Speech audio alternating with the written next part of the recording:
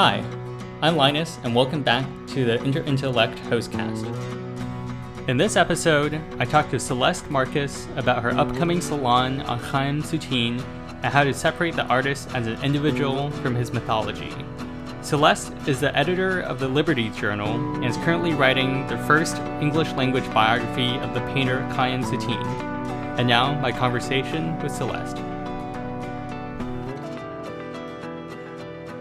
Hi, Celeste. Welcome to the podcast. Hi, thank you so much for having me. So we're really excited for your upcoming salon titled Excavating Man from Myth, Chaim Soutine and the Cultural Power of Apocrypha, which is going to take place on Sunday, December 11th at 1:30 p.m. Eastern Time. So to just get started, could you tell me who is Chaim Soutine and why are you writing the first English language biography of him? Chaim Soutine is a great artist. He is one of the greatest artists of the modern period, in my opinion, but I consider it an objective fact. He lived in Paris in between the wars, and he was born in 1893 and he died in 1943. And like 30 of those years, he was alive for 50 years, really 40 of those years, he lived in Paris. 35, let's say. He lived in Paris. And he is, I think, by any objective measure, an incredibly important artist because of his originality and also because of the influence that he had on subsequent great painters. There's actually one really excellent book that's just about the other artists that Soutine has influenced. Probably the biggest name, well, maybe just in my mind, the biggest name is de Kooning. De Kooning was interviewed very late in his life and was asked who the painter was who influenced him most, and he said Soutine. So that might be the reason, like that interview itself might be one of the reasons that Soutine is known at all in the United States. So why am I the one writing the biography of him? It's still like a complete mystery to me, and it's wonderful for me that there is no English language biography of Soutine. There are other studies of him that have been published in English, and basically once every 5 to 10 years, there's a pretty significant exhibition that has an accompanying catalog that'll have essays about Soutine's life and then essays about the paintings themselves. So there's been a lot of like really significant work that's been published on Soutine, just never a full-length biography. So I guess that's like the official reason why I'm writing it, because I am a writer and I am also a painter, and it just occurred to me like a year and a half ago that this was an opportunity that I should absolutely take advantage of. So it's really, the official answer is that there isn't a biography and there needs to be one, which is not the same. It's not the same answer as why do I want to write it. And I guess that there are more personal reasons that I want to write it, but like that sort of gives you an understanding of who Soutine was and why I consider him of objective significance. I think it's super interesting that you said in these words that there needs to be an English biography of Soutine. And I think that gets to my question of how you're approaching writing this biography. So would love to hear about both, what that need is, like why does there need to be this biography, and how are you approaching this, pretty monumental, project to actually craft this biography? Like, what's your mindset? What's your philosophy of biographical writing? Oh God, that's a scary question. Well, I guess there are several reasons that I guess become sharper and more intensely felt by me while I'm writing the essay, depending on which aspect of it I'm working on at a given moment. So the first thing is just that such a significant artist deserves a biography.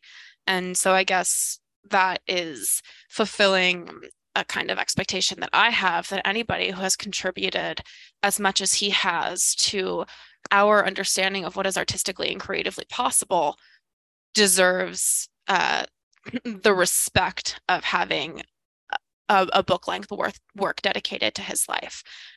So I think that that's one answer to the question. Another more complicated answer is that the more so I, you could have that, I could have that answer to the question just by being familiar with his paintings. And, every major modern art museum in the world, like all the ones you've heard, all the ones you will have heard of, have Soutines in their collection.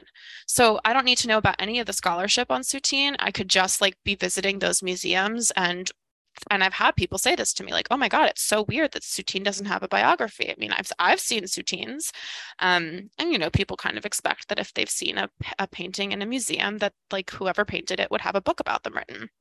So that's one reason. Another reason is that a lot that is said about Soutine isn't true or doesn't treat him with the artistic respect that I think he deserves. So this is a much more personal reason. And I can kind of explain what I mean by that because I guess it's not intuitive. A lot of the writing about Soutine describes him as this kind of really emotional, tormented Jew whose paintings are an expression of deep psychological pain. Now, I think that that is probably, I don't know if it's an accurate description of the paintings because I think it's really difficult to know how an artist feels unless they actually explicitly put it in writing. There are artists that do this. Munch is an example of a painter who makes it very clear that he is trying to convey particular agitation or particular psychological states.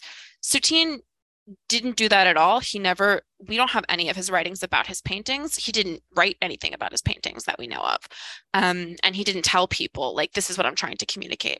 So very frequently, Soutine is put in a category with German expressionists who are trying to communicate a kind of agitation or anxiety.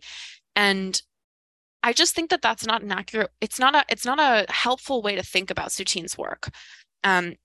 Partly because he wasn't a German expressionist. He'd never gone to Germany. There's no evidence that German artistic tradition really influenced him, whereas there is incredible, incontrovertible evidence that the French artistic tradition was of immense importance to Soutine.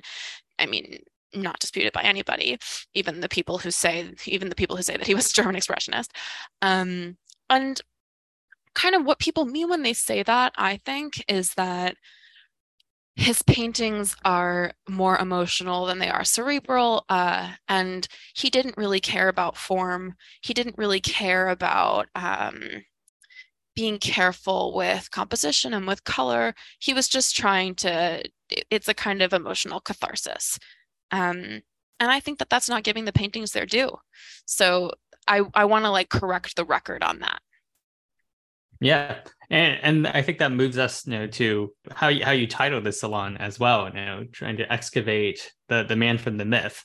And so I think the starting point into that topic is just why are all of these misconceptions and stereotypes of Soutine floating around? Is it just critics and audiences trying to read kind of the most simple explanation of the artwork? Is it just how they're interpreting it as a surface level? How would you say these things kind of arise? It's a really good question. It's a question I have to ask myself a lot because, if enough smart people say a thing that you disagree with, you should start to scratch your head and ask yourself why they keep saying it. So I think there are a couple different answers that I'm not saying like any of them could be true. I think they're all true and they all sort of exercise influence over the cultural imagination in different ways. One important thing to point out is that so scholars typically divide Soutines over into different periods, and the first period, it's called the Céret period because he painted most of the paintings from that period in a place called Céret. It was from like 1918 to 1922, something like that. And those paintings, so like he did paint before that, but this was the first major period. Those paintings are incredibly difficult paintings. They're very dark. They're like messy is like one way to describe them. Like asphyxiating. They look like they don't have oxygen in them, and they're difficult works. Soutine didn't like them. In fact, I mean, when he painted them, he did, but when he became wealthy after that period, he would spend his money buying those paintings back so that he could literally burn them or shred them, or like literally he poured gasoline on them and burned them burn them up into ash because he didn't like them and didn't want to be known by them. So that period that period ended in 1922. In 1923, a man named Albert Barnes, who was an art collector from Philadelphia, bought 52 of Soutine's paintings, and that changed Soutine's life forever. The fact that Barnes bought those 52 paintings, like all of a sudden he was no longer an impoverished, this starving Jewish artist in Paris, like many of his friends had been. That vaunted him into definitely into the national significance in Paris sphere. It would be like a stepping stone to international significance. His life was never the same after that.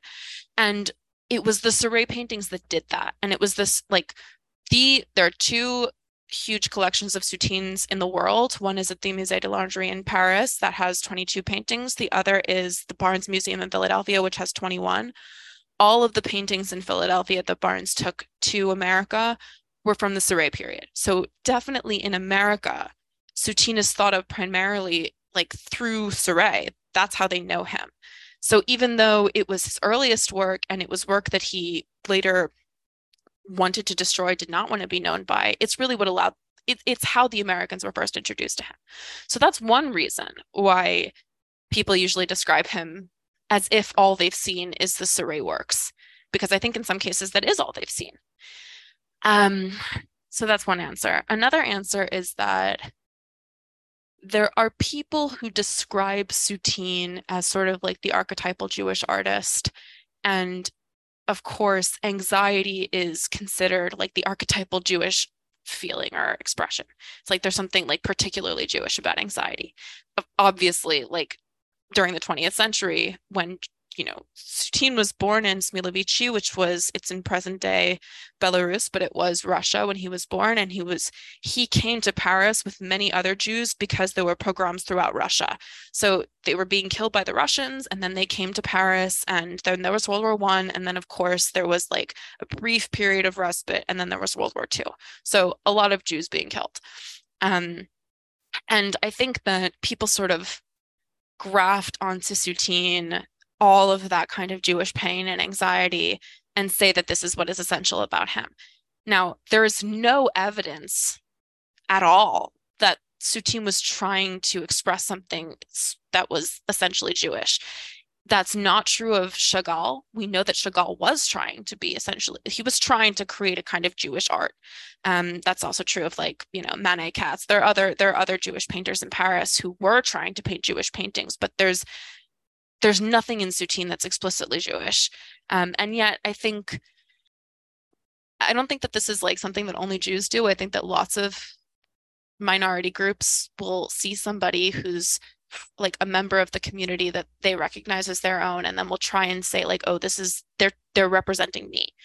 And I just think that it's just either it's completely untrue, or at least it's not essential to Soutine's to understanding who he was and what he was trying to do as an artist.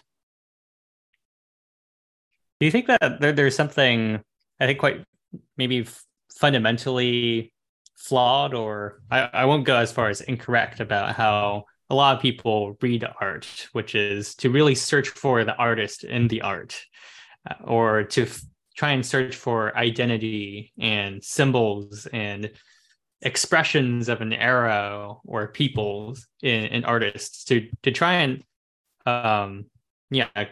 like you said, graph a piece of art to do something that they recognize and want to resonate with, rather than to start from the artist, as an individual, as a single person with all of their complexity, nuances, and contradictions. Do you think that's like a pretty widespread problem? And if so, is it just around education, awareness, how museums are marketing artists? Should people just read more biographies of artists rather than just read the little labels next to the artworks? This is a great question. This is a question that I struggle with a lot. And it's one of the reasons that I'm really excited for the salon on Sunday, because I think that I tend to say, yes, there's a huge problem with doing this, but I also think that I probably err too much in the other direction. I think that like, and I think ultimately it really depends on the artist. Some artists are doing the thing that everybody says that they're doing, and some artists aren't, but or aren't doing it on purpose, but it actually is a useful way to look at the paintings. I know because I'm also a painter, that is that can be really, really useful and kind of like a tool in my arsenal when I'm looking at a Soutine painting. I feel like I have a privileged understanding of it because I also paint. Asti Danau, who is like she authenticates Soutine's paintings for auction houses. So she is like the expert, the living expert on Soutine's painting in the world. And she said to me that she thinks it's impossible for non-artists to understand Soutine. So, and like everything she says and everything she writes, I think is like genius. I mean, I'm so validated by my understanding of Soutine because it's basically what she says, and she really really knows him. At least she knows his paintings very very well. Um, so I've thought about what she said. I think about that sentiment a lot, but it recently occurred to me that whereas it's true that a painter can understand Soutine in a way that non-painters can't, non-painters can understand Soutine in a way that painters can't. So I'll give you an example of what I mean by this. Like this occurred to me, this actually just occurred to me. I just got back from Paris like 2 weeks ago. I was on a research trip in Paris and I was at the Orsay, which is the greatest museum in the world. And I was standing like in the room with Manet's Olympia, communing. And there was like a group of museum goers who were being led around by a tour guide. And the tour guide asked, this was like a group of students. They were teenagers. She asked them to look at the painting and tell her what they saw. And one of the students said kind of timidly, "It's a naked woman." Now, I would never notice that. I mean, obviously, I know that, but that's never what I would think when I would look at a painting. I think, look at those brush strokes, look at the way he has the light hitting her body, look how he's created her face without any kind of like structuring to it, which is like always what astounds me about Manet and the way that he paints is like he's able to he's able to make faces that are modeled, but it seems as if he hasn't modeled them at all. He doesn't have any kind of underdrawing the way that, somebody like Van Gogh is the opposite of that. So I look at a painting and all I think about is how did the painter do this? I don't think about the obvious thing, which is what is this a painting of? Um, so that's a huge handicap. If you can look at a painting and not ask the obvious question or not be moved in the obvious way, then you can say a lot of things about the work, but you can't recognize certain like other obvious things about the work. So I think in this way, um, I never think about Soutine, oh my gosh, they look so anxious. These people look so anxious. That's not what I think. I think it's possible that it's not what Soutine thought either. But that doesn't necessarily mean that I understand him or I understand the work better than somebody else, because as we all know, a painter or any artist puts into their work a lot more than they mean to. So if somebody is deeply agitated and they write a story about, a young boy, for example, and it comes across that this agitation runs like an undercurrent throughout the story. It might be true to say, wow, this boy is so beautifully captured, or like the expression of youth is so beautifully captured in this story. But you would be missing something essential if you didn't also say, yeah, and there's something really dark about this story. Um, so that's the kind of thing I mean. Like, I think that on the one hand, it might be true that, Soutine died in in hiding in 1943, hiding from the Nazis. When I look at his late work, I'm not thinking about how unhappy he must have been. I'm thinking about the color of the trees he painted.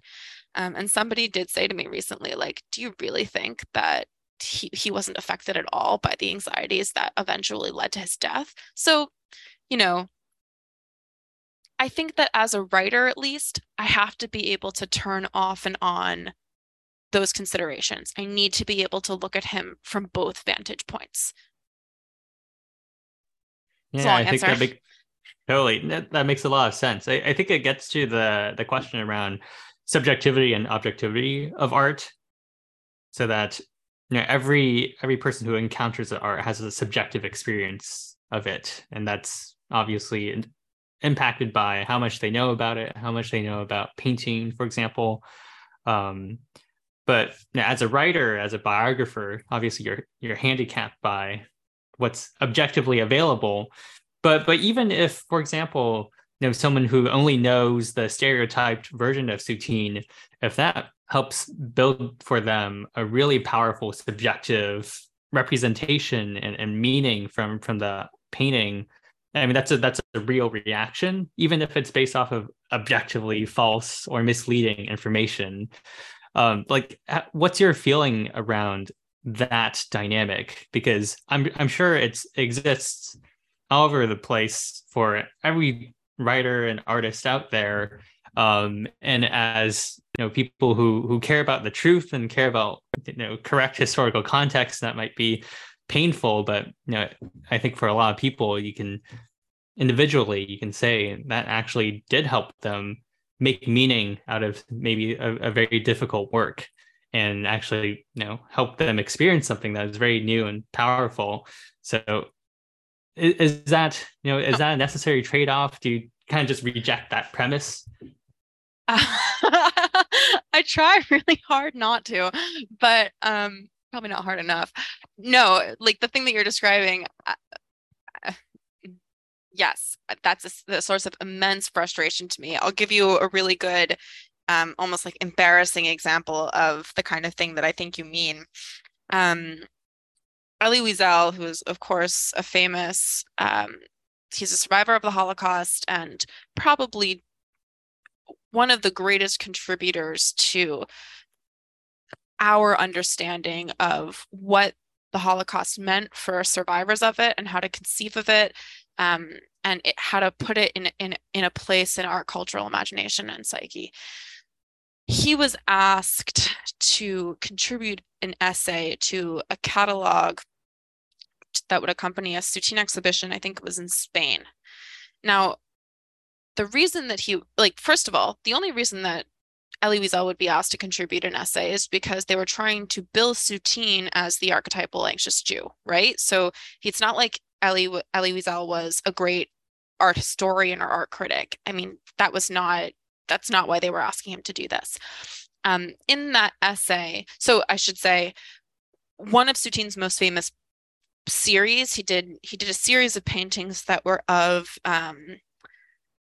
a beef carcass after a painting by Rembrandt. So he painted a couple of paintings that were after other famous painters, Rembrandt and I think Chardin and Courbet. I think those were the three. And this was one of two that he did after Rembrandt. So the way that Soutine would do this is like he wouldn't paint the painting. He went out and bought a beef carcass, and this is just a cool story.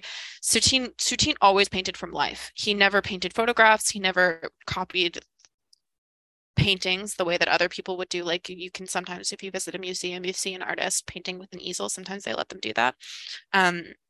He would never do that. He would always, if he wanted to paint a painting after another artist, what he would do is like go and purchase the thing that they got. Like, so he went to a butcher shop, he bought this beef carcass, he hung it up, and he painted it for so long that the blood started to fade out of it. So he went and bought blood and like splashed it onto the carcass. Neighbors complained because of the smell. He had to like shoot it with formaldehyde to get it to stop smelling. This is how he was insane. He really was crazy in this way. Okay. Elie Wiesel said of that painting is supposed to be a representation of the Jew in the 20th century. This like dripping bloody beef carcass. Now, like that is so not what Soutine was doing. I mean, that's like not at all. But that's what Elie Wiesel saw in it. Elie Wiesel, who survived the Holocaust, like who is Celeste Marcus to say that he's wrong, except that he's wrong? So, you know, do I think that he had a genuinely a genuine experience standing in front of that painting and looking at it? I'm sure he did. Does it matter to me that it's just the wrong characterization of a Soutine painting? Of course it does. And both of these things can be true at the same time. You know, this will tell me more about Elie Wiesel than it tells me about Soutine. It doesn't mean that it tells me nothing at all. And I think this is true of like the way that a lot of people look at Soutine. It doesn't mean that their response is wrong. Their response is genuine. Their understanding of Soutine is wrong. You know, as a student of Elie Wiesel, or as the friend of a friend who goes and has an authentic experience looking at a Soutine and misunderstanding it, like my job in those situations is not to tell them, no, you completely misunderstood this thing. But as Soutine's biographer, it has to matter to me. And I have to be able to say, the thing that is important about, you know, this series of paintings is that he was learning from Rembrandt here, or like these were the choices that he made when he was doing this painting, or this is the place where he was in his career when he was doing this painting. You know, so does that answer your question? Yeah, I think that adds an additional layer of nuance that I feel like can be much more explicit and present in terms of discourse around art, which is that genuine experiences that doesn't negate, or it doesn't have to negate kind of historical inaccuracies, and like historical fact doesn't have to negate an authentic experience with a piece of artwork based off of, you know, misconceptions. That I think that's part of the, Yeah, you know, contradictions that can exist. I think that's art. right. I mean, I think, how about this? Like, it's true that Soutine painted in an extreme way, and it's true that Elie Wiesel's experience as a Jew in the 20th century were extreme experiences. And in that sense, he was right that there was some kind of, you know, there was something, there was a kind of symmetry between these two things. I don't think that he articulated it accurately, and so it's important to get that right. But he's definitely he's moved by something that is actually there, in the way that we are often moved by art without understanding why. Yeah, I think that's definitely something that I think um, more of a strand in terms of, you know, romantic and post-romantic art, in which it becomes much more about personal expression. You know, you move from classical paintings, which are often commissioned by court or royalty for a specific purpose, to around individual expression. And I think that's what drives a lot of critics and audiences to try and psychologize and read into artists' intentions and where they were at, like, you know, mentally, and what they were doing in their lives during this. So do you feel like that's a fair way of approaching art, just generally, you know, romantic, you know, modern, contemporary art? I think that, you know, with both of these, like, consider the dichotomy that you just presented. Somebody who is like somebody who's paid like a commission painter, like, or somebody who's paid by the court or something, somebody who is like has a position to create sort of work for the government. Like, I don't know, say Caravaggio or somebody like that. So on the one hand, like, not any kind of obvious personal expression in the paintings, at least not explicitly articulated. Now consider a contemporary painter who is, say that they're painting, like, explicitly, they say this in the service of a particular political agenda. Now, for both of these different archetypes, the stated purpose of the work is not related to the quality of the art. That doesn't mean that the quality of the art is not very high. Sometimes it can be accidentally. I mean, Caravaggio is a great example of somebody who was like commissioned to paint pieces by royalty, that he wasn't supposed to be like putting himself into it, except that he couldn't help doing that because he was a great painter. And I think this is also true of certain painters or writers who are creating propaganda. I mean, if that's their explicit intent. But if they're great enough artists, accidentally, the thing that like an art critic or like an ingester of the art will take most seriously is not the stated purpose of it, but the quality of it. And then that matters. I mean, to me, it matters more. It actually is possible to create really great work, even if the greatness or the personal expression is not the purported intent of the work. Does that make Yeah, sense? yeah, I totally agree. I was actually, trying to ask maybe almost the opposite of that, which is, Oh, sorry. can you have, artists in the romantic and modern era in which, I mean, they're just trying to do cool shit, and actually people assume that there's some personal expression and some deep meaning to it, but maybe they're just, like Soutine, he's just trying to perfect his craft, based off of Rembrandt's Right. example. Or I mean, I can't really think of too many other examples off the top of my head. I think there are lots of examples Hmm. in music, for example, where composers are just experimenting with different, um different techniques, or they're writing amazing stuff, but it was really just because they were running out of money, and they just happened to get this commission. And so do you feel like, because of our expectation of the primacy of this kind of authentic self-expression, for art, that we're actually primed to just overread, intention and kind of personal baggage into artworks? Okay, so I guess here's a distinction that I want to make. There's the personal baggage aspect, or the let's I guess in like contemporary parlance we can call it like the identity politics aspect, um, which is it's kind of programmatic. It's scripted. I guess programmatic is that'll serve. And then there is something else that I think this is what I'm referring to as personal expression, but I don't mean it in like the identity politics way. I mean, what I mean is like pouring your soul into something. I think that that can be, first of all, it can never be programmatic. It can never be adhering to a certain script. I think it can come in any context. It can come because you're creating a work because you suddenly got a commission and you really need the money. If you're a good enough artist, it should come through no matter what the conditions are.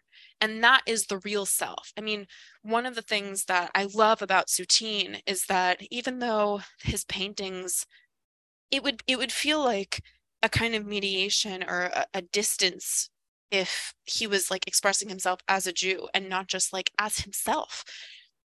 Every painting that I see seems to me to be of his. And I think this is the reason I love Soutine, and this is the reason that I'm writing this biography. Every painting that I see of his, when I stand in front of it, it seems to me like he just cut himself open and is showing me like his insides.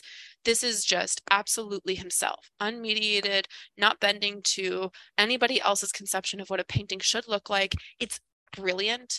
And what I mean by that is like the compositions at their best are very complicated. His use of paint is just absolutely genius. I don't think anybody else has ever used paint the way that he does. It is complex and it's confusing to me that he was able to make the colors do what he was able to make them do. The rhythms inside the paintings are incredibly intricate and yet like do not they're not messy, and I don't know how he did that. But it's just fascinating to me that he is able to have this kind of overflow into every work that he's not every work, because I think that there are some weak ones. It's hard for me to admit that, but I feel like I have to. But at his best, and for most of them, it just feels like being caught up into like the torrent of somebody else's soul. And that is not about politics or it's about nothing except him. Um, and that is incredibly moving to me. And I think that that's possible. Like any artist at their best, no matter when they were painting, no matter who's paying for it, if they reach a certain level of artistic excellence, their work will be like that.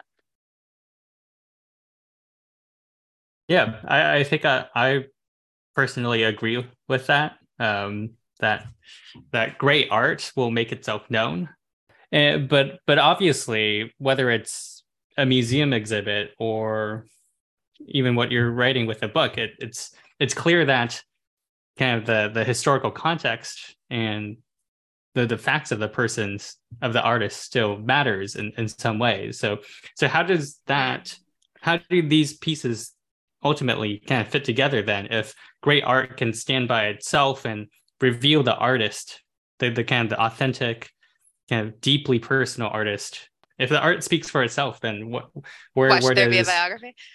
what is a biography for then?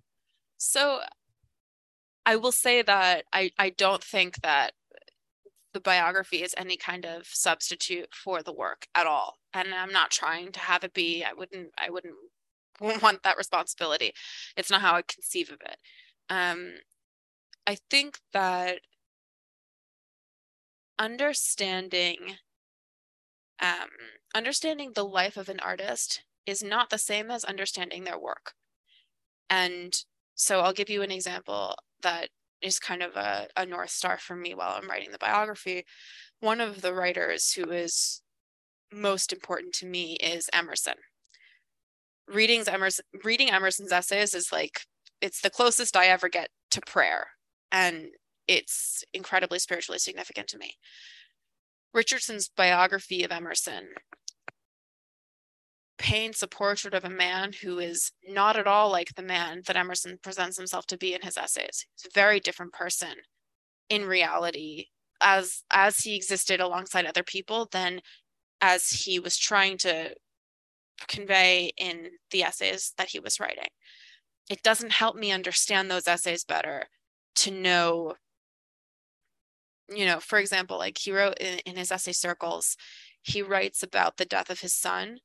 And if you read just the essay, you will be incredibly moved and startled by the fact that he seemed not terribly upset by it. It's a little disturbing. But if you read the biography, you know that he was incredibly disturbed by it, and that he loved his family and his son enormously. And you begin to understand that, like, in the essays, he was trying to convey himself as if he was not incredibly attached to the people around him. And actually he was doing that on purpose because he thought, you discover in the biography, he thought that he was too attached to other people.